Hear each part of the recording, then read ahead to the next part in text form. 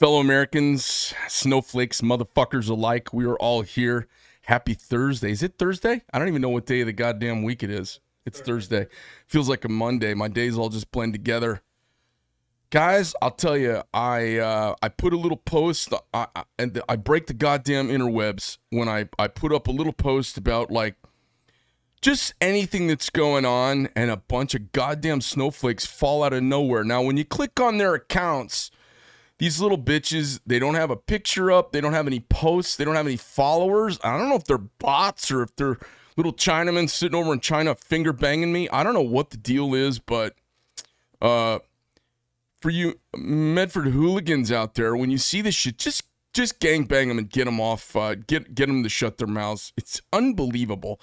I said the Biden administration, I did a post last night. It said Biden administration, insists on dishonorable discharge for military members who don't want to get the vaccine.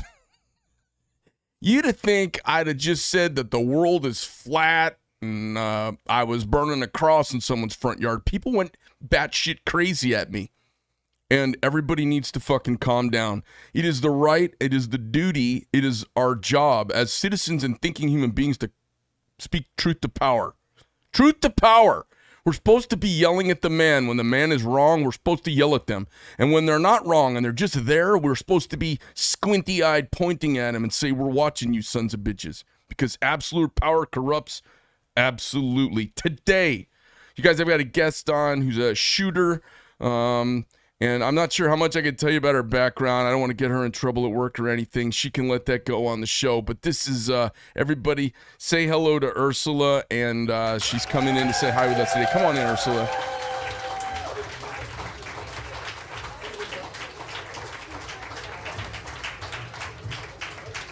Oh, don't be shy. Get over here. I'm not going to bite you. How you doing? We're like dry humping this barrel already. Yeah, I know. It's kind of weird. I just got here. I know. All right. All right. How you doing? I'm doing pretty good. And you? Good. So, where in Arizona did you live? I live just outside of Phoenix, so okay. It's still Phoenix area. All right, so you're a greater metropolitan. Yes. All right, and how'd you get hooked into coming down here and doing a podcast with me? Man, because 6 Degrees of Kevin Bacon, so pretty much got a buddy who is one of your media guys, I guess. Yep. That was like, yo, buddies with Bobby. Yes. Yep. Oh my God, that should be a whole segment in itself. We should do a thing called Buddies with Bobby, like right with there. A little chart, yeah, little line, all these a little different flow people. chart, yeah, yeah. Like I know him from him, and it is, yeah. So I read a little bit of your story. You're straight out of Detroit. Yep. How long you been down here? Since I was 16, so about almost 20-something years. Really? So, yeah. Do you know the other 8 black people that live in Arizona? They all play for the Suns. But you know, it's funny. Like I'm a pretty plain spoken guy, so I have been accused of everything. Mm-hmm. I have been called everything. I've had people leave shit at my house, at my office. Wow. Yeah. It's a hostile world, and I kind of hang it out pretty hard. I think it's there's an interesting dynamic that's happened really since the Trump effect. Mm-hmm. And so give me a little idea, because we've just met like 3 minutes ago, Yes, and I'm like, hey, here's how you talk on the microphone. And give me a little idea kind of where your ethos kind of falls down in the world of politics and like so pretty America. much grew up in Detroit, then basically got out here, finished high school, went to college, got into law enforcement. Where'd you go to school? Here, ASU. Yep. Okay, cool. So double major in biochemistry and sociology, so I can make drugs or bombs, pretty much. Nice. Actually, I did a class on how to make homemade tannerite for one of my general instructor schools. Oh, that's got you on a watch list. Oh yeah, I've been on a watch list probably my entire career at this point because I'm outspoken. I let people know if something's wrong and how to fix it. Because if you tell people if something's wrong, you're just bitching at that point. Right. Yeah, you're not. I was just gonna say bitching. Yeah, I'm like, bitching. enough bitching. Yeah. Just what's the fix? Like how to fix it and actually be willing to make that fix. So from that and actually seeing how growing up in Detroit voting wise, once it became a voting age, I had my whole family, which are all black. They're like, hey, you supposed to vote. I know, right? Shocking. I like to tell people I'm Hawaiian just to mess with them. Out here, then, like, oh, that's nice. Yeah, then I actually met really? real Hawaiians, and I was wrong. So like, I don't look Hawaiian at all. Right. But when I became a voting age, I got a lot of my family members are like, hey, you're supposed to vote Democrat, because you're black. And I'm like, That doesn't make any sense. And actually growing up in Detroit and seeing how Democrats ruin Detroit. Like Detroit looks like RoboCop 1. Like it is almost, it's almost that bad. And it's been looking like that since the mid-90s. Yeah. And seeing how Democrats destroy an area that I lived in, and then moving out here where it's like, man, our freeways are great. They're clean. Like you can actually see your tax dollars at work out here. Yeah. You see the services that we have. They're great. Why? Because we pay those taxes, even though taxation is still theft. But you can actually see a product of a Republican ran city versus a Democrat ran city. So in college, that's when the transition to conservatism happened. Like I started making money, and then other people are like, What years were you in college? 02 to 05, 06. Because there was already wokety woke going on. We just didn't call it woke then, but it was wokety woke already. Because it was wokety woke when I was in college. Yeah, it was. And I'm a couple years older than you are. ASU. So you have such a big, diverse crowd. You have kids everywhere. We got foreign exchange students. We got everybody and their mom, and you have all these different views of America already out there. Like, oh well, America is racist. I'm like, how? And when I start asking all those questions, that's when it was like, no, I'm conservative because I ask these questions and I want to know the answer. And if you're not giving me an actual factual answer and it's all emotion, then I don't want to be a part of that. It's kind of like the discussion has taken a natural condition of humans and it's made it an evil thing. And I'll explain myself. So my dad's side of the family is all from Mississippi and Texas. And my grandfather was in law enforcement. Right. So he dropped the N-bomb. He had no problem dropping the N-bomb, but it was not with vitriol or hatred. It was a old-fashioned use of the word, okay? And it's the way I've heard black guys when I was in the military say, oh, that means this. And I go, okay. And they go, but that's not for you. And I'm like, okay, I don't care, whatever.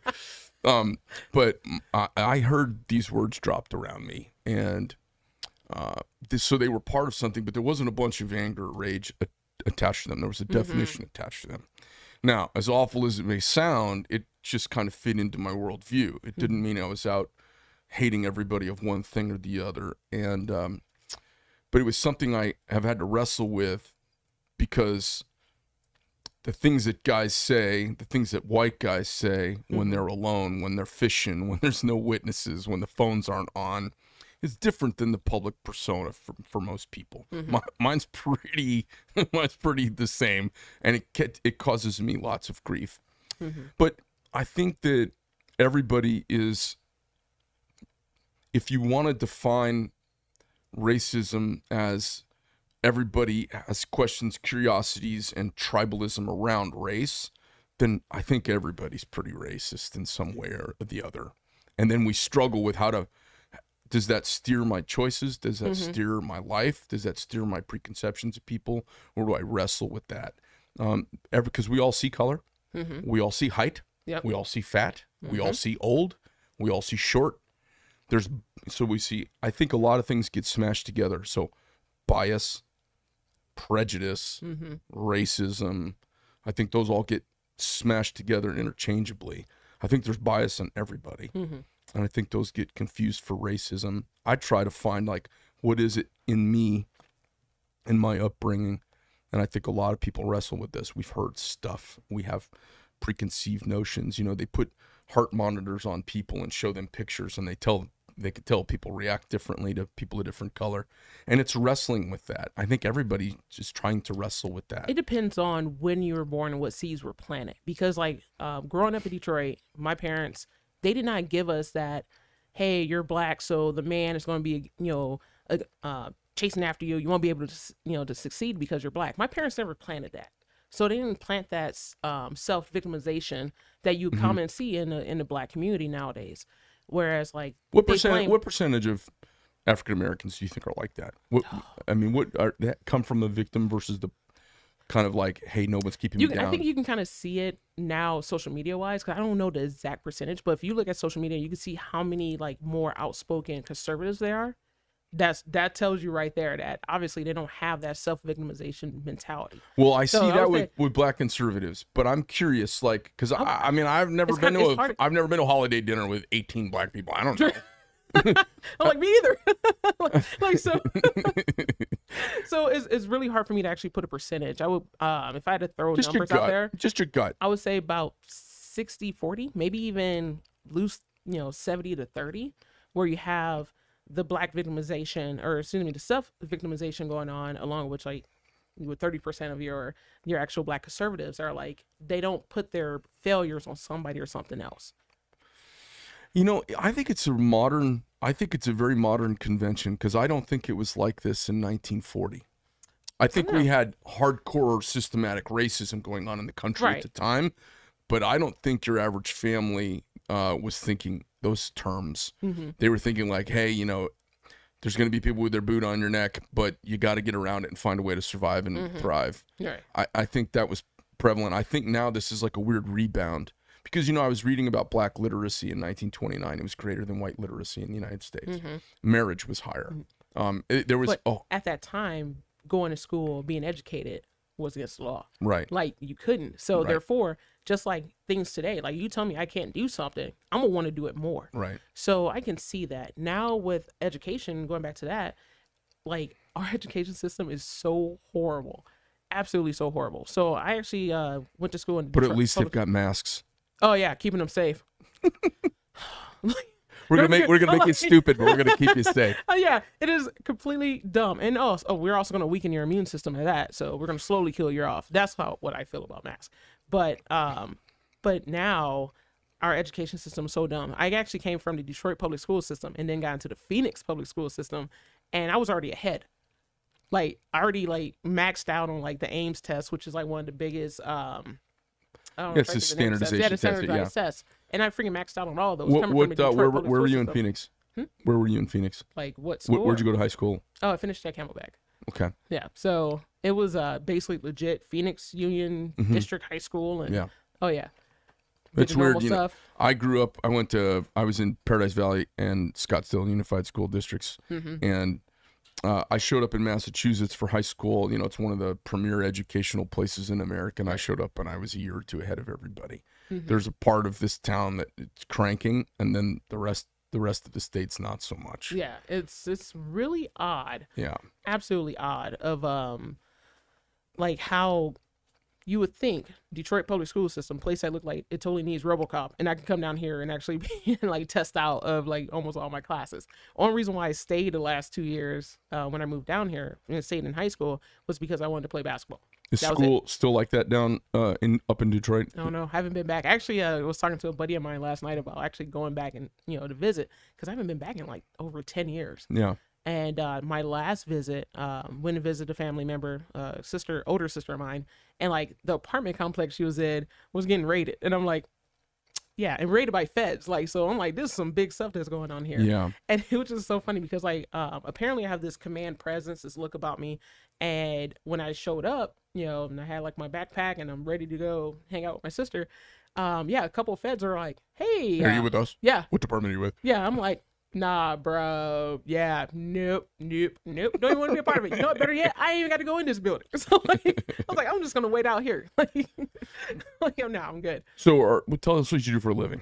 So I'm a detention officer. Okay. So I work in the jail system, and private or public? County. County, okay. Yeah, so basically private. So, or excuse me, public. Yeah. So I've been looking at some of the private ones. I'm like, no, they're customer service based. That ain't my style. Like, if you, for the most part, if you end up in jail, that's because you put yourself in jail. Yeah. And funny thing about the whole racism thing, I experienced more racism from Black inmates than I have from any other race that you will find in jail. Because the jail population is going to be a reflection of the community population.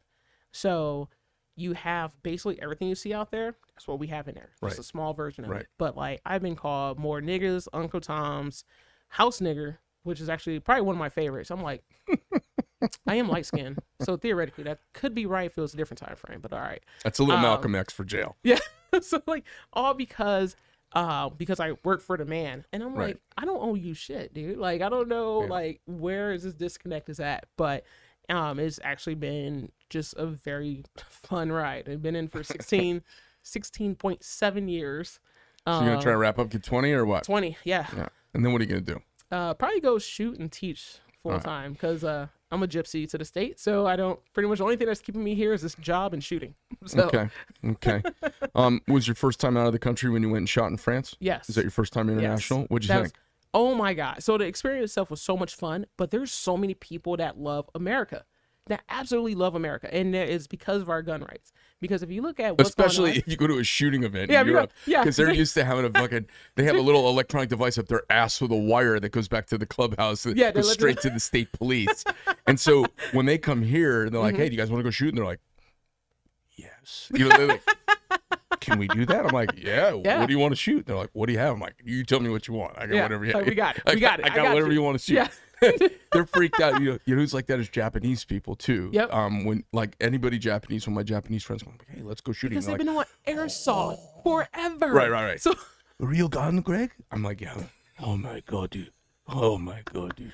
So fantastic. It's so funny. But like, so the Shotgun World shoot went in 2018. Was just outside of France, or excuse me, just outside of Paris. Yeah. So it was in Châteauroux, and there was like about 40 countries represented.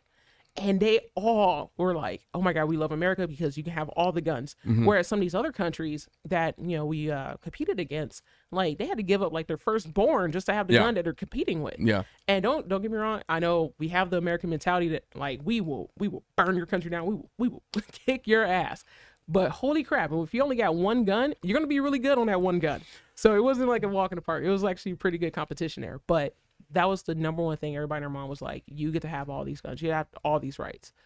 Well, if you look at what's going on in Australia right now with the protests they've got going down there, and you have the armed police, the armed civil authority shooting and basically attacking. If you watch the video, it's pretty intense. Yeah.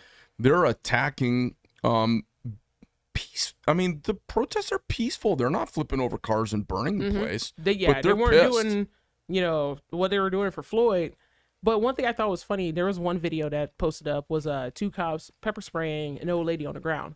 Holy crap, my ass would have got fired on the spot. Yeah. If I use that level of force here in America. The left, the left doesn't care. The government is right about everything, and this is why they want to take our guns. It's really not about lives. It's not about safety. It's all about control. And what they do is they're playing on. This is the best thing that's happened. I mean, I know this sounds crazy, but this coronavirus hitting, and I know I'm going to just get railed online for this, but this is the glasses being pulled off. This is the veil being pulled off. The people that are pro-authoritarian government, the people that are pro-big government, the people that are pro-lockdown, pro-mask, pro-vaccine. I'm glad I know who these motherfuckers are, because I'm telling you, if there was a call to arms right now, I'm that hostile towards what's going on with my countrymen. And what the left does, it's been pulling on those people like marionettes for the last 70 years, lying to everybody. And it's always about the children and safety and making this a safer place. It's not right. And we need to make it safer. And it's those same fucking lemmings who are running around with 2 fucking masks on in their car by themselves. They've had their fucking 3rd booster shot, and they think I'm a murderer because I won't. So and that's one reason why it totally pushed me to be even more outspoken. So there was a buddy of mine who, not a buddy anymore, but anywho, knew this cat from the beginning of college and known him for like the last like 10 plus years. We're no longer friends. So white dude, he ended up marrying an Asian woman, and ended up basically having adopting her son. So he has a little Asian stepson. So I posted up something pro-gun like I normally do on my Facebook page, because if you're on my Facebook page, it's pretty private. Like I have to know you in order for you to be on that. So this guy was like, well, we need well, Trump was, orange man bad, all that extra stuff. And I'm like, okay, whatever, bro. You can feel whatever you want to feel. I'm not here to change your mind. I don't care. And he's like, well, Trump's a racist. And, if it wasn't for Trump calling, coronavirus the Chinese virus, and my son wouldn't be getting picked on at school. I'm like, can your son fight? I mean, can he protect himself? Stop trying to change the world. His son's what not you getting think. picked on at school because of Chinese coronavirus. No, I'm like, you can't. That's a red herring. That's a red herring Right. argument. Bullshit. So I know what's going on in school. You can't make fun of you. You know, when I was in school, you could make fun of, like, people made fun of everybody for everything. Like for everything. It was Lord of the fucking Flies. Yeah. Now I've got 2 kids in school. You can't make fun of anybody for anything. I know, and I'm totally against the whole anti-bullying thing. We need bullies. Nature has bullies. That's how you evolve as a species and also as a person. You need those bullies. Yeah. I'm like, what you need to do is teach a kid how to fight, and you won't have these problems. Right. I'm like, look, nobody picked on the Asian kids growing up. You know why? Because, you know, misconception. Everybody thought all the Asian people were like all Bruce Lee's, and nobody wanted to say anything to them. So Asian kids didn't get picked on. So, like, and that was Detroit public school system. I know that some people are probably going to blow up your stuff. They're going to be like, ah, she's racist. Nope. I'm just telling you what happened in the hood growing up. So he was so mad and actually called him a racist. I was like, bro, you're absolutely racist, because this was right after the whole, like, the 4 Asian women that was killed in Atlanta by some angry white dude, whatever. He's all like, well, you know, people are mean and all this extra stuff. I'm like, teach your kid how to fight, and, you know, and teach your wife how to protect herself. And, like, for the fact that you feel like that they're incapable of doing that because of their race makes you a racist. Well, Jeff calls it the country. What does he call it? The cuntism of our country. There are a bunch of males walking around who are not empowered. They've been neutered by their upbringing and by all the lady teachers, and they've quelled them. There's nobody fist fighting anymore. And, you know, I don't want to live in a violent world of war, but I don't mind one of black eyes. And I don't mean black guys, I mean black eyes. Yeah. I think it's okay for guys to get popped in the mouth. I think it's okay. I mean, I got popped in the mouth when I got out of line a few times, and I also popped back. I think, like, I see people, you know, it's interesting. You see a lot of women flip people off when they're driving. Because nobody will pull them over and pop them in the mouth. But you don't see guys flip off very much. Because them fucking fighting words. Like, dudes will draw down. Right. Like, remember that off-duty sheriff who got shot out in Sun City a couple of years ago? He got into a road rage thing over a flip off, and he pulled his gun and came out, hadn't identified himself as a sheriff yet, and the dude in the car shot him. And I was like, okay, well, you didn't, well, that's just road rage crazy. But growing up at the time, or growing up, you know, when I was growing up, fighting, that was like the way you squashed everything. So now we have a whole bunch of, in my opinion, a whole bunch of cowards. They're quick to the gun, instead of actually like, hey, we're going to step out the car, we're going to talk about this. If it goes to blows, it goes to blows. Even when I got on as an officer, we used to call it white teeing, because our undershirts at the time were white before we went to black undershirts. And, like, you had beef with an officer, y'all go duke it out in the parking lot. Nobody said anything. Everybody was cool, shook hands. Everybody went to work the next day. That's how it was. Now we have all these, like, super soft people. And I actually had a conversation about this morning with Mike Pannone, really awesome guy. And I was like, dude, technology has made Americans soft. Yeah. Like, it's horrible how soft people are, and how many more cowards that we have walking the earth. You know, when people walk around in fear, every little thing makes them emotionally overreact. Yes. So you overreact to a virus, you overreact to a cold, you overreact to someone saying, hey, I'm not worried about it. What's wrong with you? You're going to be killing people. What about my grandmother? Like, they get really crazy about it. And then when you say something to throw off their OODA loop, like, fuck your grandma, and they're like, well, why? I'm like, if your grandma has a strong immune system and she's healthy, she ain't got nothing to worry about. So why? Because my grandma has lupus, and I'm, you know how your friends' parents and grandparents become your friends and grandparents?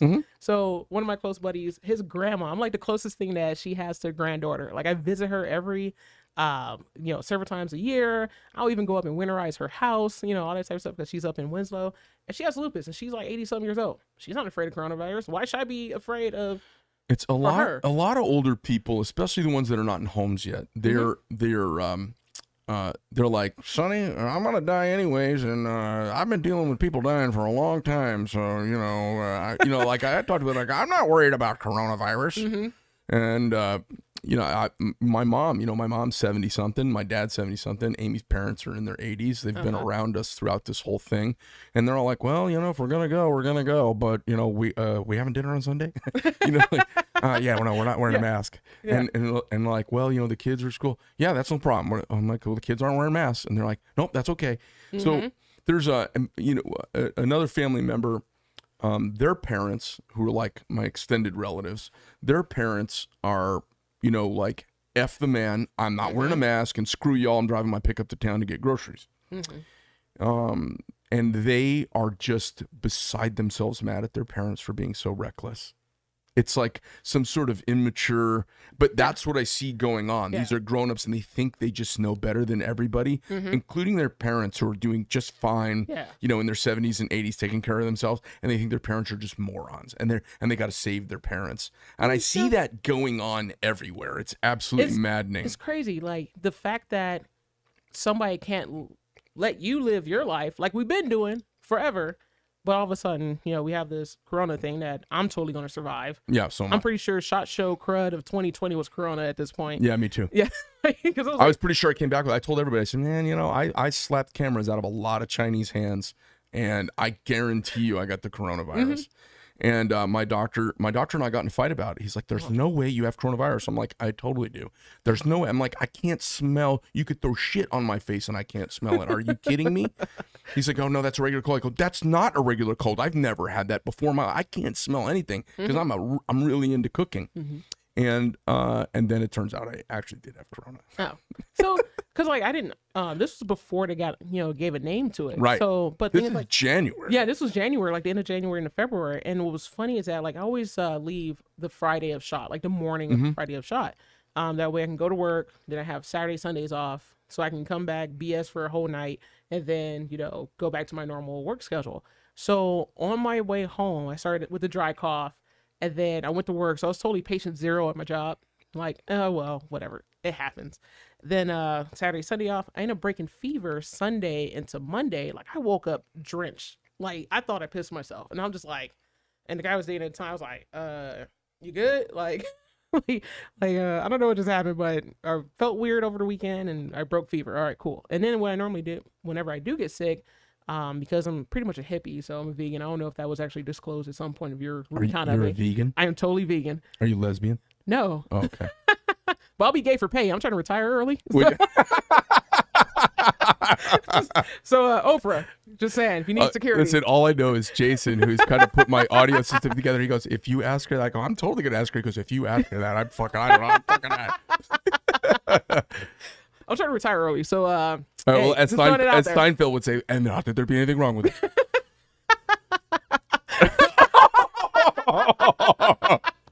Oh my God. Yeah, no, we're just a bunch of assholes. So go ahead. No, so I did what I normally do whenever I get a flu or a cold, whatever. Yeah. I go for fun, have the spiciest fun possible. So I did that for like a week, and then I had this COPD cough for like 2 weeks, and I was good. So like, but I don't normally get sick. Have you gotten tested for antibodies since? Nope. I don't trust the government that much. You know, I'm like, you know what's funny? I'm not a conspiracy theorist at all, because I don't think motherfuckers can keep a secret. True. Like, I just think the simplest explanation is usually it, because you can't fucking throw a rock in this country without a video and somebody tell, like, you got to kill everybody. That's the only way you can do a conspiracy. True. Because like, oh, I killed Kennedy. There'd be some drunk Irish guy down at the bar in Dallas saying he killed Kennedy with with his buddy Jimmy, and there's just no way they keep this stuff secret. But what's happened here is, so everyone says, oh, you're an anti-vaxxer. And I go, no, I'm not an anti-vaxxer. My kids have all been vaccinated. I'm really cool with big science that's tested out and works. But as we've gotten more knowledgeable as humans in this modern era of information, I'm also skeptical.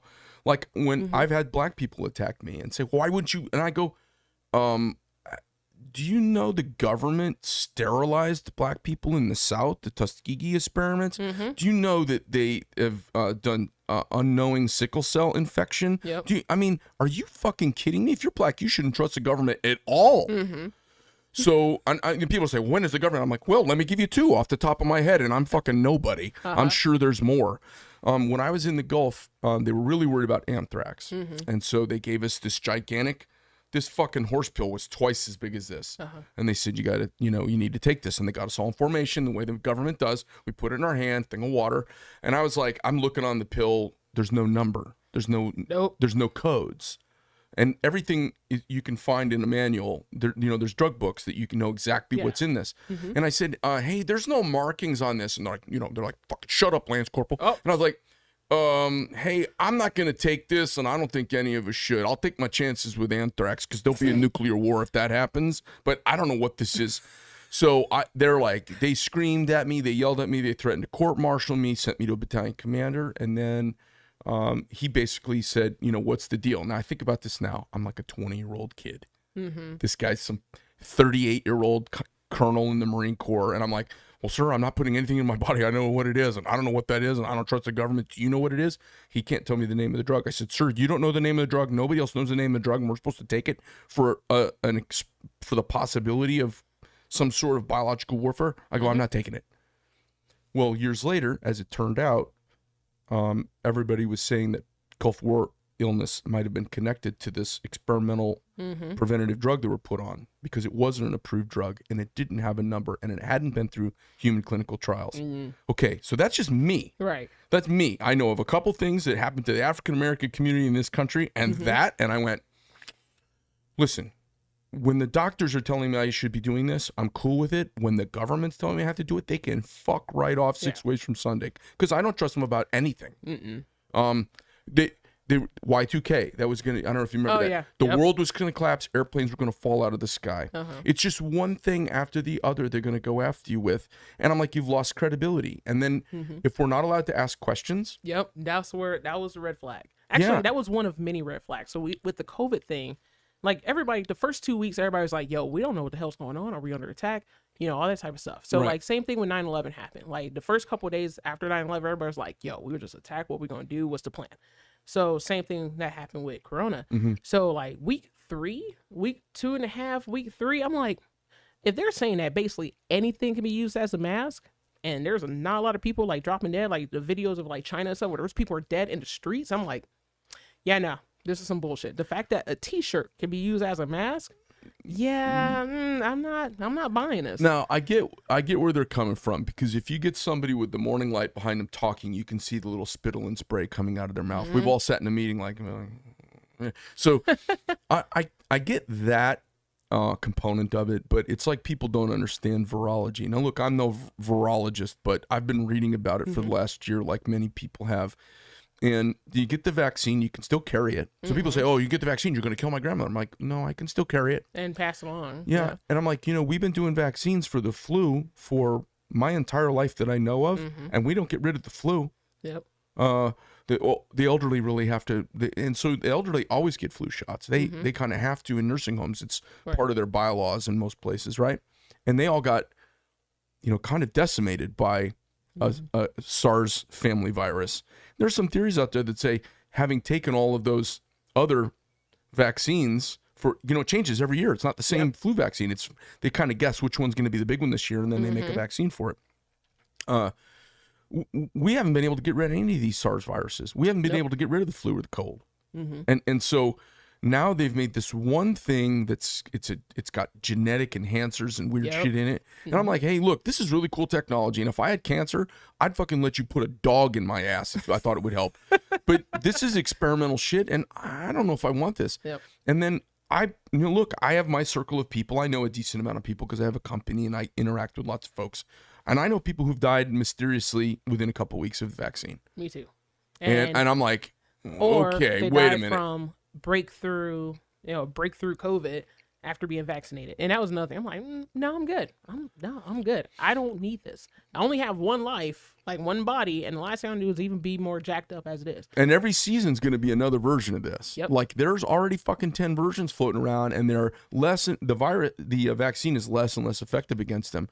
When I talk to people who are blind about their fear and their safety, they're not weighing out normal medicine. Anytime, I don't know if you've gone to the doctor or had any medical problems in your life, but anytime you go to a doctor, they say, well, we could do this, or we could do this. Here's what kind of the odds are, or you could do this. You know, every parent out there has been afraid of like Down syndrome or something like that, and said to their doctor, they're 24 years old having their first kid, hey, should we get one of those amniocentesis things to see if the doctor's got, and the doctor will say, okay, now the incident for Down syndrome at your age is this much, and the risk of doing damage to the feces, you know what that's called? To the fetus is this much, and it's balancing just your risk reward, and you kind of go, okay, we don't want to hurt the fetus. You know what that's called, right? What? Long-term data. Yeah, you're right. It's data. It's data. But everybody, if you ask all of these crazy vaccine and mask people, say, hey, did you ever make a decision about amniocentesis and your doctor told you that you could do damage to the fetus, so you held off doing it because you were 24, and you don't need to do it till you're like 34 or 35. A little bit later. That's when the math starts kind of making it worth doing, if it matters to you. You remember that decision you made with your doctor? That's the decision I made. So my doctor said, well, you had COVID, Craig, and we think maybe you've had it twice, but you definitely have antibodies. I don't know if I'd take this yet since you're already through this. And, you know, we made this informed decision. Well, I'm an anti-vaxxing fucking moron compared to everybody, and they want to kill me. I mean, they're nuts. It's ridiculous that everybody wants to control everybody else's body. Yeah. And that's the one thing that nobody owns. Nobody technically owns you. Right. And that's the beauty of being in this country. So, like, I have had a health problem. So, the scar across my neck, that's actually from thyroid cancer. So, I don't have a thyroid. So, what's funny is that, like, I joke about it that I'm a fat vegan. And I call fat vegans pandas because pandas are fat vegans. But I don't have a thyroid. So, but the thing is, like, going through that decision process of when it even came down to it. So are bulls, by the way. Bull. Bulls are vegans. Bulls sound like something way, way worse than panda. Like, just like, you know, I just throw that out. Oh, okay, panda's non-threatening. It's friendly. Panda's kind of, you know, friendly, cute, fuzzy, non-threatening. Everybody, kind of implication. Kung Fu panda, yeah. Got it. Back to the whole Kung Fu thing. But that was a decision that I made with my doctor, was actually like, how are we going to combat this cancer? You know what? Because they had long-term data, and we actually sat down and had a solid conversation. The whole thing with the vaccine, I'm not even high risk. And then this is taking out the fact that it doesn't even work. But I'm not high risk. I work in a jail, so I'm pretty sure my blood can cure cancer at this point, because all the things that you've been exposed to everything. I've already been exposed to everything. Hell, I've been exposed to TB already. So let me just add a parenthesis, because a bunch of people's heads just exploded. So I think the vaccine provides protection against a narrow thing for a short period of time. I think they've kind of borne that out. But so I don't have to take that on faith. There is data about that. But what I'm advocating is, how many people under the age of 50 that don't have more than 4 comorbidities have died, and less than 2 comorbidities have died. Like, I'm overweight, but I don't have anything else going on with me. Right, but the thing is, like, you already had COVID. Right, but it's the thing. It's weighing this stuff out, and they're not being honest. You know, the VERS data has come back. There's a lot of problems with the vaccine. Okay, the fact that we all know about blood clots, the fact that we all know about the pericarditis and all this, the fact that we know about that means it's out there. You know, I'm not watching conspiracy networks. Well, other than mainstream media, right? There's a conspiracy. If you know, they accuse you of conspiracy, there's a conspiracy going on in this country. It's called mainstream media. It's a conspiracy. A bunch of people who get together and agree to tell something that's not true. Yes, that's a conspiracy. It is. So was kind of funny. I actually got into a huge argument with my supervision at work because they were like, you have to wear the mask all the time. No, I'm gonna take breaks. I'm gonna wear it intermittently because of work. Does anyone ever fling poo on you guys? When I worked psych, a lot of people tried. They try. Yeah, but you start looking like you're in the Matrix, and it's fine. Like, it's okay. You have to have super quick, you know, reflexes in order to be there, and you also have to be quick with it. Okay. So like just I always ask because people are like, I could tell jail stories all day. Like, it's because I worked in so many units. But I got into it with my supervision because they were like, you need to wear a mask. We already had officers die. I'm like, okay, one thing y'all forgetting is that the officers that died, you know, I hate to, you know, put this out there, they're all unhealthy. They all had uncontrolled diabetes. They all had like uncontrolled like other health issues. So if anything, it just put us on the map as just being unhealthy as people. We have a high fructose corn syrup crisis in this country. And and that's yeah. And I work graveyard, so a lot of these officers are on energy drinks and like a whole bunch of stuff that's really bad for them. Like if anything, these are the people who are the ones who are actually passing from, not just in a small, you know, agency, but like nationwide. Look at the people who are actually passing from this stuff. But no, I have to wear a mask because it's for my safety. I'm like, if you want to do something for my safety, you'll tell all these fat ass officers to get in shape and stop being liability. So we can all protect each other. Yes, right. Like you're supposed to. Right. Not, but we can't because, you know, we'll be hurting people's feelings. Well, the best is, I'm telling you, I've told this story a bunch of times. I'm outside of QT and there's this fucking dude who's like 345. He's got a chili dog in his hand, half eaten. There's chili down his shirt. He's got his mask pulled down. His mask's all dirty, and he's got rubber gloves on his hands, and he's smoking a cigarette. And I'm like, that fucking dude is so safe, and I'm sure he's vaccinated too. Safe. He's 120 pounds overweight. Breathing hard. He's slamming a chili dog, and he's got his dirty mask pulled down. And about to go home to a CPAP and like just... Oh, yeah. He's got it looks like a homeless diaper on his face, and he's got it pulled down around his chin, and he's smoking, and he's got gloves on. And I was like, rubber gloves. And I was like, and I used to see it in the morning, the workers at QT when I'd stop and get something to drink. They come in and they got their masks on, and a lot of them had medical gloves on. And I was like, wow, that's extra. So they're getting their stuff, like they come out of the bathroom, they got their gloves on. And then they go to the thing, they get their drinks, and they got their gloves on. And then they go get their hot dog with their gloves on. I'm like, you know the bathroom's stuck all over the outside of your gloves, right? Did you take those off and put those on in the bathroom? Like, there's nonsense going on. It's fucking nonsense. It's absolutely ridiculous. And I see it, but every time I see them, I'm like, this is America. This is America right now. And hold on, but just before all these comments are blowing up, I am not fat shaming anybody, just throwing that out there. So I don't know. I'm like, I take my glasses off so I can't see them because I get too worked up. Because like I'm not fat shaming because but some people have medical issues where they cannot.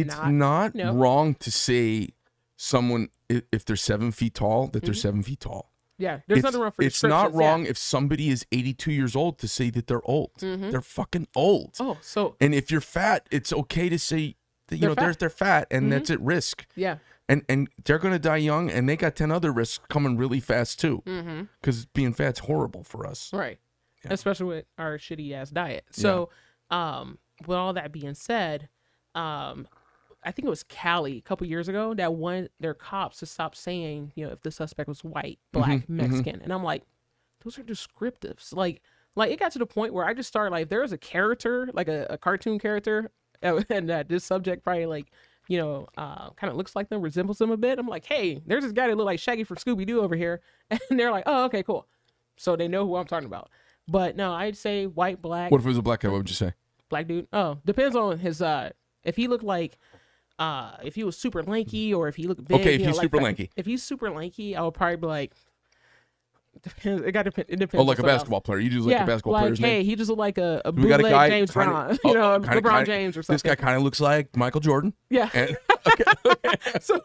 So what's funny is I had another buddy, and this was at like a DUI task force that was in working, and this guy that was doing a ride along with another officer I knew, he's like, hey, I want you to meet my friend. And I was like, okay. Usually when people say that, it'd be like the one black friend they know. So I'm like, okay, all right. So, is he cool? He's like, oh, he looks like Charles Barkley. I'm like, is that because you haven't seen a lot of black people, or does he really look like Charles Barkley? I mean, he's 7 feet tall, slightly leaning forward with a big ass. I mean, is that what you mean? Yeah. With that Phil Jackson ass, like. There's a bunch of people out there like this going, what did he just say? If you don't know, you need to go watch old freaking Chicago Bulls freaking videos, and Phil Jackson had like this shelf of ass. Yeah. But so if I sang I Got Friends in Low Places with Charles Barkley in a bar one time doing karaoke. So, that's awesome. I remember looking over and he put his hand right on my head like he was saying that right when he's saying I got friends in low places. And I was like, God damn cool. it. Yeah. That's cool. But, go ahead. But what's funny, I actually met the dude. He legit looked like Charles Barkley. I'm like, oh shit, that's pretty funny. Oh, okay, cool. I'm like, I thought your friend just did not know a lot of black people, but all right, that's cool. All right, that's cool. That's all right. But like the health of the nation is freaking horrible. And until not just the health as in physically, but mentally, like a lot of these, people walking around are super soft and they don't want to speak up. Like I even talked about it like with my buddies, like when Corona first started. I'm probably gonna be Rosa Parks of this whole operation because for one, I'm not gonna get vaccinated. I'm not gonna put something in me that for one I don't need. It's completely unnecessary for me. Right. Not everybody and their mom, but for me. Hey, look, if you're 83 years old and you have some comorbidities, it might be worth doing. But that's for them to decide. That's the beauty about America. Right. They can decide. Right. The tweakers decide if they want to tweak. That's on them.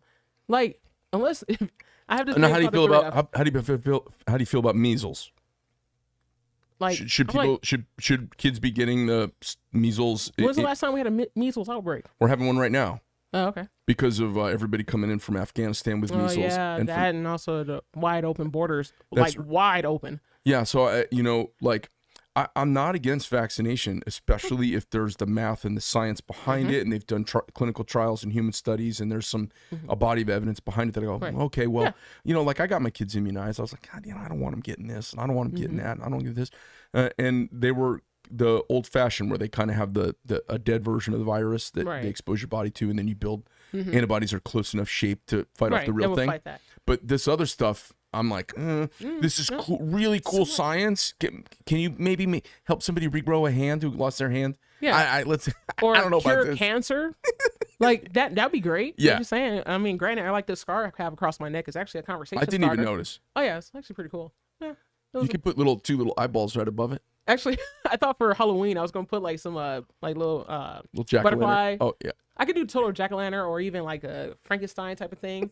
Thought about it, absolutely, and like paint everything underneath it white so it looks like a black head on a white body. All right, let's jump off this because this is freaking people out. So talk to me for a second. What are you shooting right now? What kind of equipment are you shooting? All right, so one of my main sponsors, I shoot for Troy. I also shoot for Staccato. So for What's Troy? Troy Arms? Troy Rifles. Troy, and where are they out of? They just moved from New Hampshire down to Tennessee, which is freaking awesome. So I still got to go visit them. Great rifle, super solid. So I've been shooting for them for like 6 years now. My old company Gunny was one of their high ups over there. Oh, all right. Yeah. So Troy Arms. So that they weren't they out of like Springfield, Massachusetts for a while? Then and then they moved. Yeah. Okay. So they just moved. I'm talking about like earlier this year. So your rifles with them? Yep. All my rifles are with them. So I shoot Staccato pistols. So if you know STI, STI changed their name to Staccato back in March. So like super awesome guns, and like holy crap, they're just amazing people.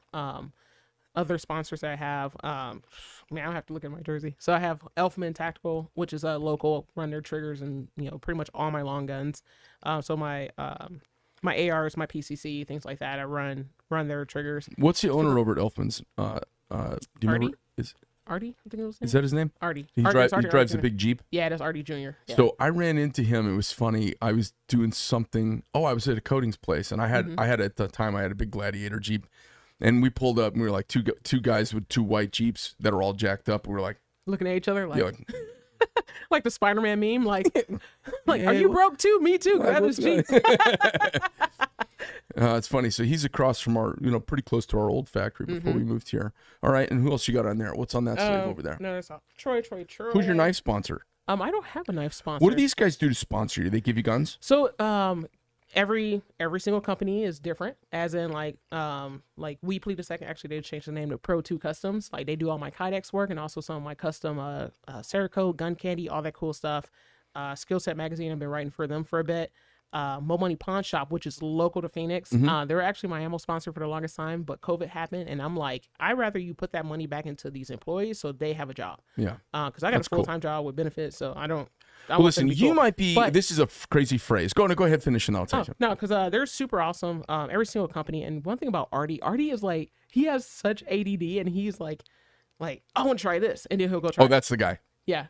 Artie with Elfman, he like. Yeah. I want to try this. I want to do this. I'm going to do this. And he does it. So I'm like, all right, cool. I'd like people like that. Does he make Jeep parts also? Yeah, actually, they just started their off-road side. That's what I thought. Yeah. So he's kind of like Rain Man, like a little tactical Rain Man. I like that about him. So I don't have a knife sponsor. You might be a little, this is the strangest phrase I've probably ever concocted, but you might be a little too conservative for me. It's funny. I'm pretty centrist, and I guess I've grown.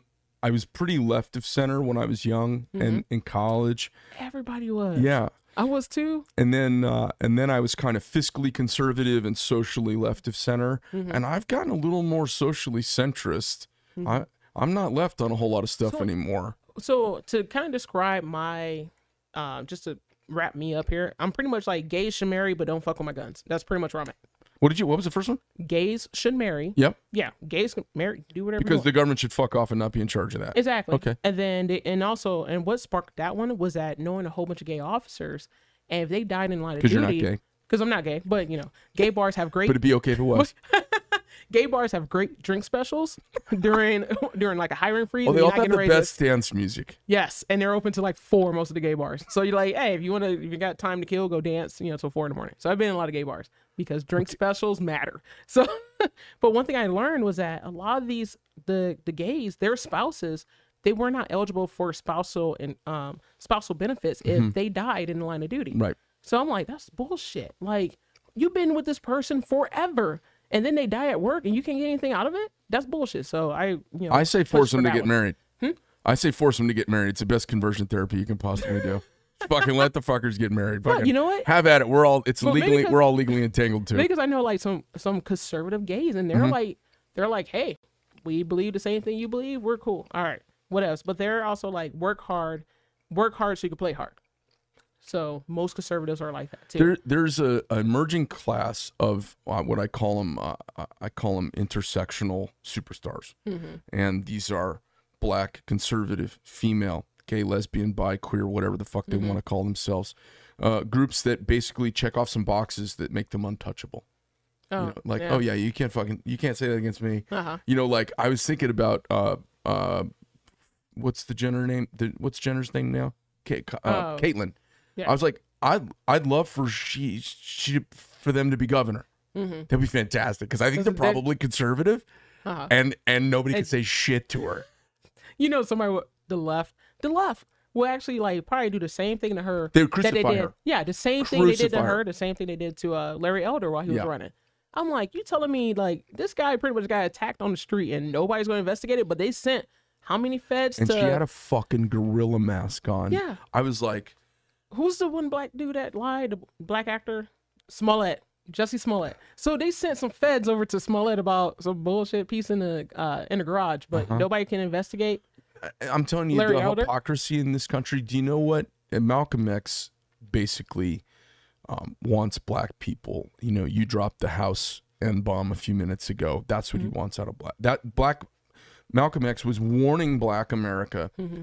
The worst thing for you is a liberal white person. Yep. Because they want you in a tuxedo serving stuff from the kitchen. Yep. And they are the biggest fucking bunch of hypocrites walking the planet. I was talking about when we first sat down and we're getting acquainted, I was talking about these I'm just the ring in the toilet bowl of old-fashioned racism that was floating around in my consciousness in the 70s. And then I ended up in school in Massachusetts where I've never seen more racism flagrantly out loud. And I watched during the Trump presidency, and you're probably a Trump person, I'm guessing. Okay. I watched during the Trump presidency a lot of my things that I let just be quiet in the background. I just kind of shut them down. I had very hard racist perspectives about certain things, and I watched them melt because I started hearing these stories from black faces just from Africa that are fucking really black, not your light color of black. I mean fucking really black. And it melted me because they sounded like my Greek grandfather who came off the boat in the 1920s, or not during the 20s, in 1916, during the middle of World War I. Yeah. They sounded like and so I'm identifying with Guatemalans and Nigerians and these people that the Trump campaign was saying, look what's happening to these businesses across America. Look at these success stories. Look what these shutdowns are doing. And I felt a whole bunch of things just melt away in me. And then I would see these crazy Karens and I would go, okay, I'm fucking nothing like her and I want to crush her right now. And can you get Jamutu back on? Because that dude sounds just like me. So real quick, so the hyphenated American, one thing that I don't agree with is that people are like, oh, these African Americans. I wasn't born in Africa. I'm a black American. So you say black? I'm black. Okay, well, I usually say black too. I'm like, but the thing is, like, I know some legit African Americans. Like, they came from Africa. Like, one of my good friends, great shooter, by the way.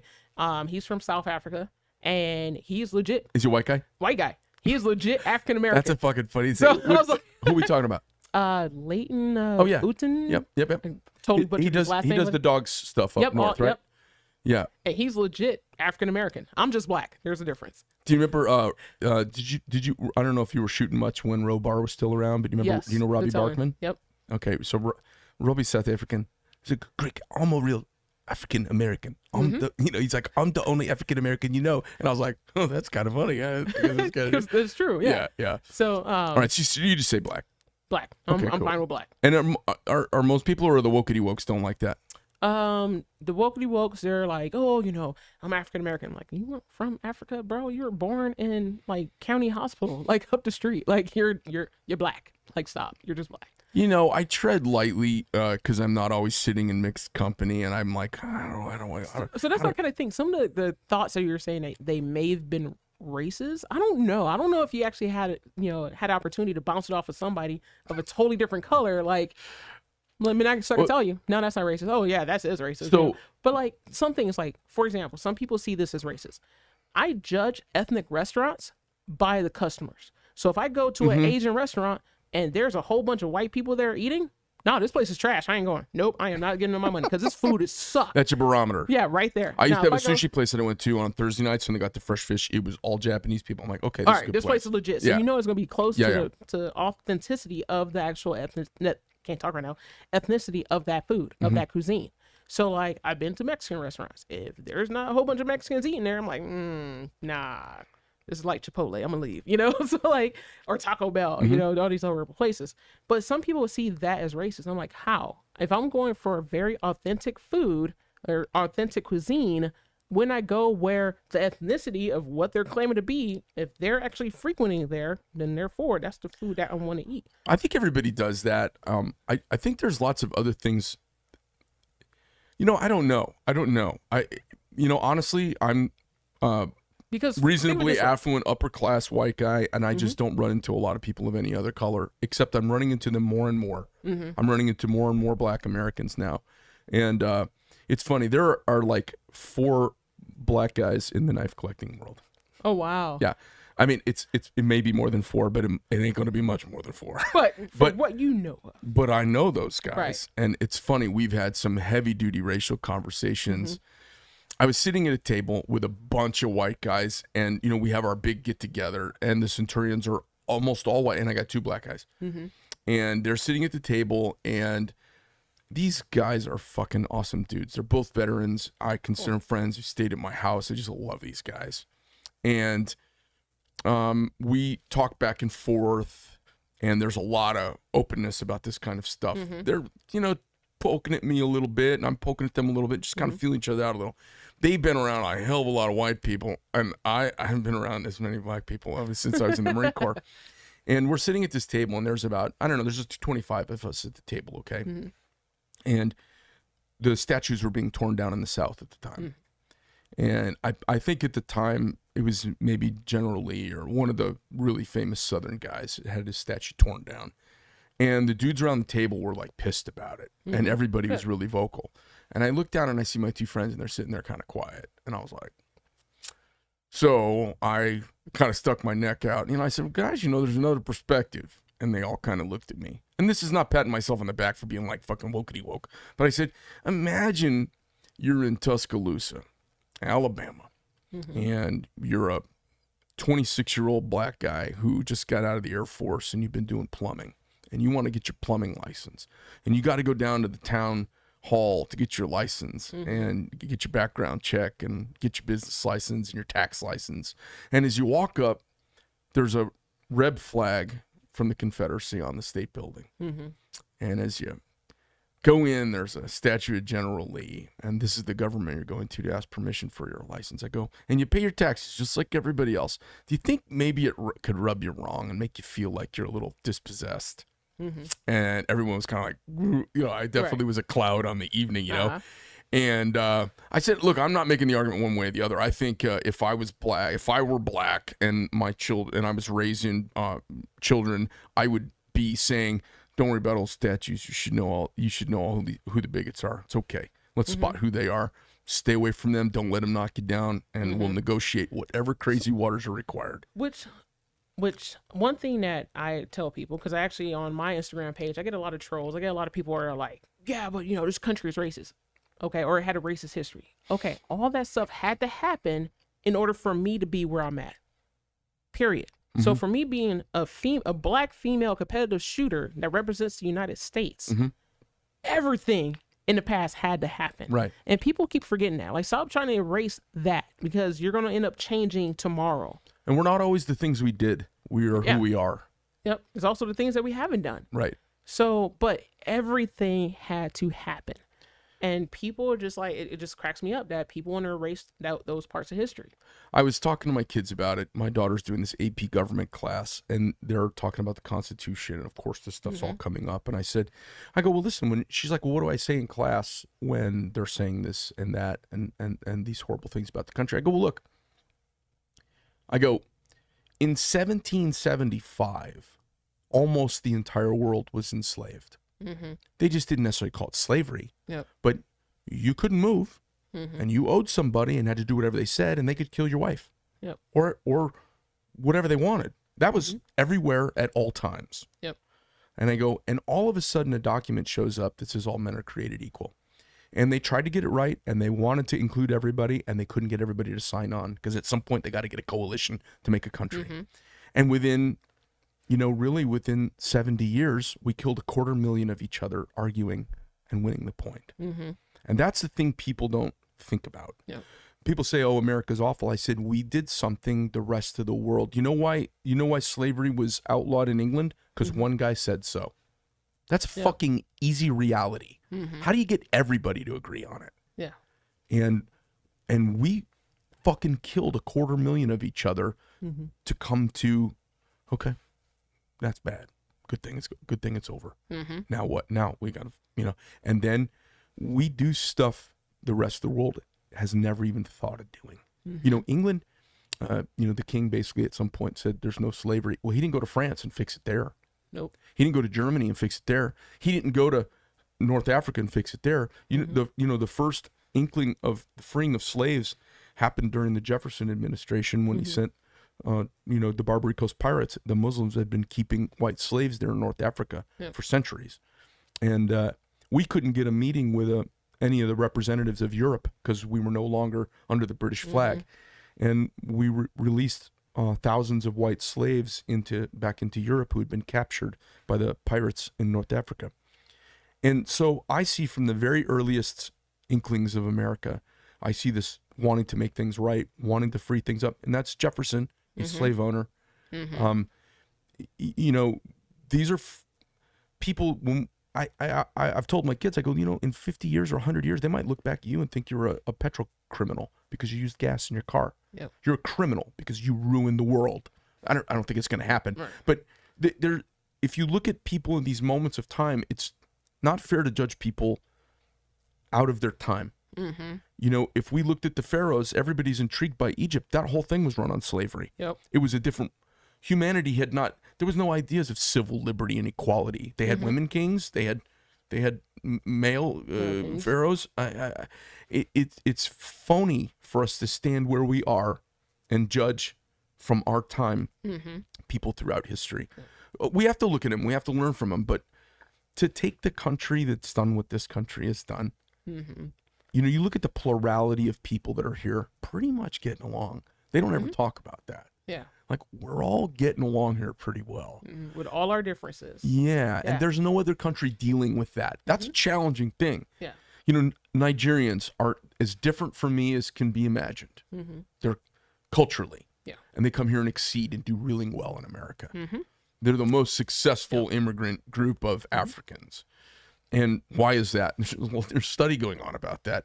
I love it. This is this cool melting pot, and the fight that's gone on. They have opportunities here. Yeah. And people forget that. Same thing with during the whole SB 1070, which was this big immigration thing that happened here in Phoenix years ago. Yep. And there were so many young Mexican kids. They're like, oh, Viva la Mexico. I'm like, then go back. If Mexico is that great, by all means, I would drive you to 4 hours back to the Mexican border, and you can go be great over there.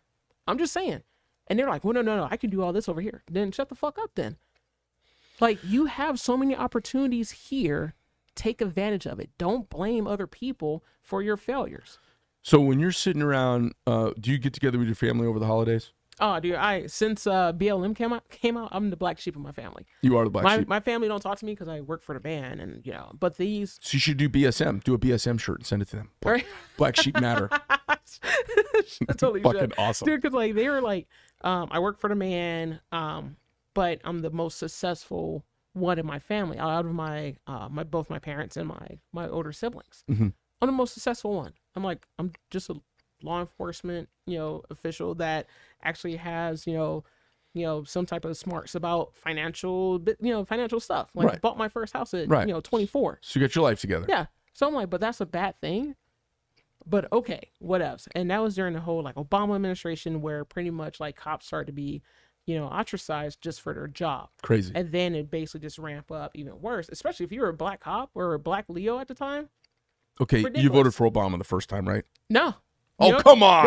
This is why I didn't that particular one. It was Obama and like John Kerry, I want to say. No, I mean they were in the primaries. It was Obama and McCain. McCain. McCain, old ass. I actually voted for him because I was like, I think he's gonna be a little bit better. Even though looking back on him, like, oh, that was probably a wasted vote. But he I didn't vote for Obama because like he was in Chicago forever, and Chicago was still shitty then. I was like, so he's gonna make the country a big ass Chicago? That doesn't make any sense. The problem with Obama, he wasn't anywhere forever, and he had no skill set, and none. He could talk. And that was it. And he was a charmer. And the Democrats, you could hear their racism when they talked about how great of speaker he was. If you close your eyes and you didn't know it was him, he spoke exactly like George Bush. They squeezed out 3 and 4-word phrases for my fellow Americans. It was this very like, I don't want to get in trouble, whatever I'm going to say. I got to squeeze it out really slowly. I voted for him the first time. And the reason I voted for him was I hated McCain, and I had words with him before. And I voted for him because I'm like, you know what? Let's fucking get this. Let's do it. So, I was like, ding the bell. One thing, because I didn't vote for him either time. All right, well, I'm proud of you, and I'm a little embarrassed about mine. But my whole thing, first of all, I was like, nobody should get a job based off the color of their skin. You're totally right. And then I had a whole bunch of blacks that are like, hey, are you voting for Obama? I'm like, why would I vote for him? Because you're black. I'm like, I don't believe in doing anything because of the color of my skin. So why am I waste my vote, on somebody I don't even think that's good enough for the job, or shouldn't even get the job because they're black? It doesn't make any sense. Not one bit. So I was just completely like on it. I was like, I don't think he's good for the country. Well, you get a badass award for that, okay? Because I'm like, this, it doesn't make any sense. And then I had some other blacks that are like, well, he gave other blacks hope. Hope doesn't put food on the table, bro. You need to lower these fucking taxes. So I was just, I went off. So for about the past, like, I don't know how many years, I've just been on this whole, like actually looking at what the government's supposed to do and what am I supposed to do as a citizen. So right now, with so many people fearing their government, that's how tyranny happens. And that's why we're in this position we are, because you're not allowed to question anything. And you can see how the whole questioning thing has actually been enrooted into the black community forever. So even when I'm 37 right now. So like when I was 18, hey, you're supposed to vote Democrat because you're black. Right. Well, why? Right. Because we own you. Yeah. Because we own you. Yeah. So kept going. Why? I didn't know me. They don't want to say why. we own you. Yeah. No, they were like, oh, because the Democrat says this. I'm like, there are fucking sinkholes and potholes like everywhere. This city looks like shit. Every place run by Democrats is a shithole. Yeah. I'm like, the libraries are trash. I can't even get new books. I got more books or even being able to read books off of like Yahoo back in the day. So I'm like, because the libraries are trash. Like all the like public services were just horrible. So like, why would I vote Democrat? So, but a lot of these people are voting with their feelings and voting with their color instead of voting with actual education. Yeah. Which totally pissed me off. Yeah. No, I saw what happened. Tim Scott did something with Trump. They did these opportunity zones, and I saw that kind of burst around the country, and I was like, you talk about a meaningful piece of legislation that's done stuff to uplift people more than just about anything, and nobody cares. And and they're not working on anything like that right now. What we have right now is just crazy. It's a manufactured crisis. Oh, I call it a calamity. You got to run pretty quick, I bet. So we got Democrats proposing to spend the biggest bill that's ever fucking been contemplated, $3.5 trillion, while they're raising the debt ceiling. Yep. While they're limiting people coming and going out of the country, while they're flooding the borders with people from all over the world who've gone to Mexico because they know they can just walk in here. Yep. And it's a calamity of creation. They've created the whole thing, and they're not doing actually anything for anybody. Nope. And if you look at this $3.5 trillion bill, it's basically 40 years of pork they haven't been able to get all crammed into one barrel. Yep. It's unbelievable. So, if you actually read the first COVID relief bill, like, holy shit. Like, that's how I knew. I was like, everybody, if you're not evading taxes right now, you're not a true American. Like, because like, this is ridiculous. You got all this money going to all these other pet projects and not like actual Americans. So I'm like, if I told all my friends, I'm like, y'all should be filing exempt on your taxes, right? Or like on your regular paycheck. I was reading they haven't spent the relief money from the first bill on businesses yet. No. And they've passed 2 bills since. So are you surprised though? No, listen, that's why I'm like, when people say, I go, look, the government's awful at everything. I don't care what your good intentions are. I don't care how much you think you love America. I don't think this downtrodden person, these people can't get their driver's license to vote. You're a racist. Racism of low expectations. You're a racist of low expectations. And black people don't know how to drive someplace. They don't know how to get someplace. I mean, what country do you live in? So one thing I like doing and piss off all my liberal buddies on Facebook is that I'll take every racist ass thing that Biden says and turn it into a motivational poster. Can you give me an example? Like, one of my favorite ones is that poor kids can be just as smart as white kids. Oh, okay. So I put that in like the nice little cute little script with a nice little background. Oh yeah, Joe Biden said this, and this year, the whole internet thing, like, so there was a meme floating around that was like, I was marked safe by using the internet, or marked safe from using the internet today. Listen, you ain't black.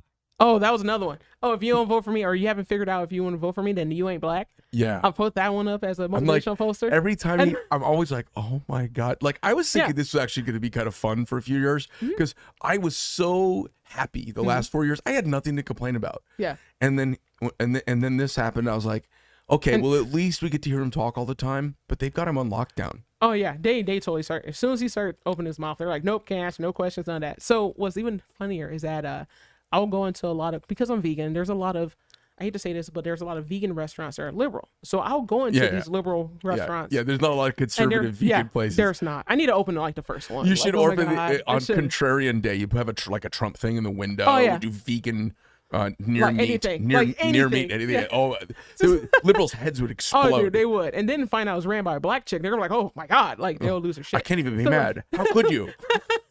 So like I went to one and they're like, hey, you're supposed to have a mask in here. I'm like, no, health problems. And they're like, well, it's on our website. I'm like, I can't use the internet because Biden says so. And they're like, yeah. Like it was just the funniest shit. Like if they got the QR code to get the menu. You're like, hey, I don't know how to use my phone. I don't know. I don't know what to do here. Like I want to drink, but I don't have ID either. And they're like, yeah, they're just like, oh my I don't know God. where my license is. A what? Where do you get those? Like I'm surprised I have not been like trespassed or like the cops called on me because I do this shit just to prove a point of how dumb you are from voting with your emotions versus actual facts and actual policy. So well, listen, absolute pleasure meeting you. Thank you very much for coming in, and I hope you come by. So do you need a knife sponsor? I mean, I'll take one. I think we should do a knife sponsorship with you. I'm cool with that. I'm a dork. You gonna get videos of me cutting like just random shit just because. So wait a minute now. So this is just a Troy shirt? No. So on the back. Yeah. Oh, I see. How do I get on there? I want to get on your back. Sorry, that's a little inappropriate. Fun police. Woo, woo, woo. Fun police just showed up. We can totally talk about that. All right. So if so, what we'd like to do is we're making.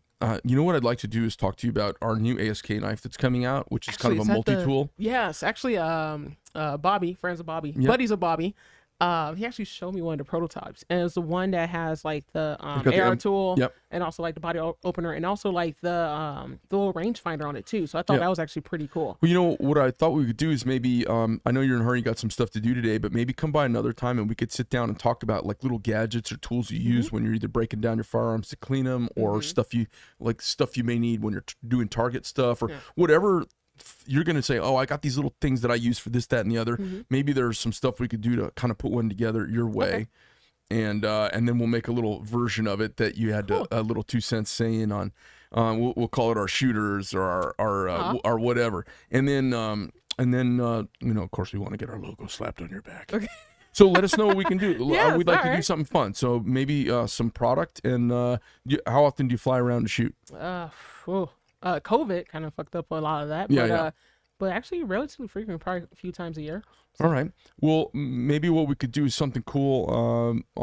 Maybe take care of some travel or something at some point. Well, thank you. All right. Yeah, I think it would be kind of fun. You didn't hit me up at all, but I just love. And I'm all about doing home stuff. I love being in Phoenix and all the stuff that's here too. Cool. People are there. Well, you got a great personality, and I think people are. You probably already know this. People probably take to you really nicely in this community. Have you found a lot of pushback in the gun world from you being a black woman? No, I haven't, because nobody we don't cares. fucking care. Nobody cares. Like, oh, you like guns? Yeah. Hey, what's going on? That's exactly how it is. You want to go blow something up? I got some tannerite in my car. I actually had a guy just reach out to me. I met his wife because she works at Galco, and Swingers. They could. Hey, you know what? Hey, if they get paid a whole bunch, I'm trying to retire early. I'm Okay, gonna leave that open out there. So my first job was at Galco years ago. I know everybody over there. yeah, so they're super sweet, and they're like, "Hey, we got some tannerite. You getting the guns? It's cool. You bought the fast pack track thingy. Oh my God, come out, shoot, have fun." I'm like, "Oh, sweet." Yeah. I don't even know this guy's last name, but he's married to somebody who works there, and they're like, "You're cool. Let's hang out." I And that's find how the gun industry is. people are about the nicest people. They're drug dealers. Gun people are the biggest drug dealers because they're like, "Hey, shoot like, this okay, gun. yeah, check it out. Here's his ammo." I'll take I you. didn't even know Bobby's last name. They're already having him shooting staccato. So I was like, "Here you go, bro." I'll take you to the gun store with me. Right. I'll introduce you to my friend Hank. He knows all about this stuff. Like it's so bad. Like, I love gun people are like coke dealers. They are. They absolutely are. And like the entire industry is like that. You don't even have to know somebody's name before you're already handing them a $4,000 pistol and some ammo. Like, dude, try when I this. see California license plates, if I'm in the right scenario and I don't have somebody in the car who's just going to be annoyed by me, I roll the window like, "Hey man," I like the horn, like, "Hey man, I see you're from Cali." They're like, "Did you get a fucking gun yet?"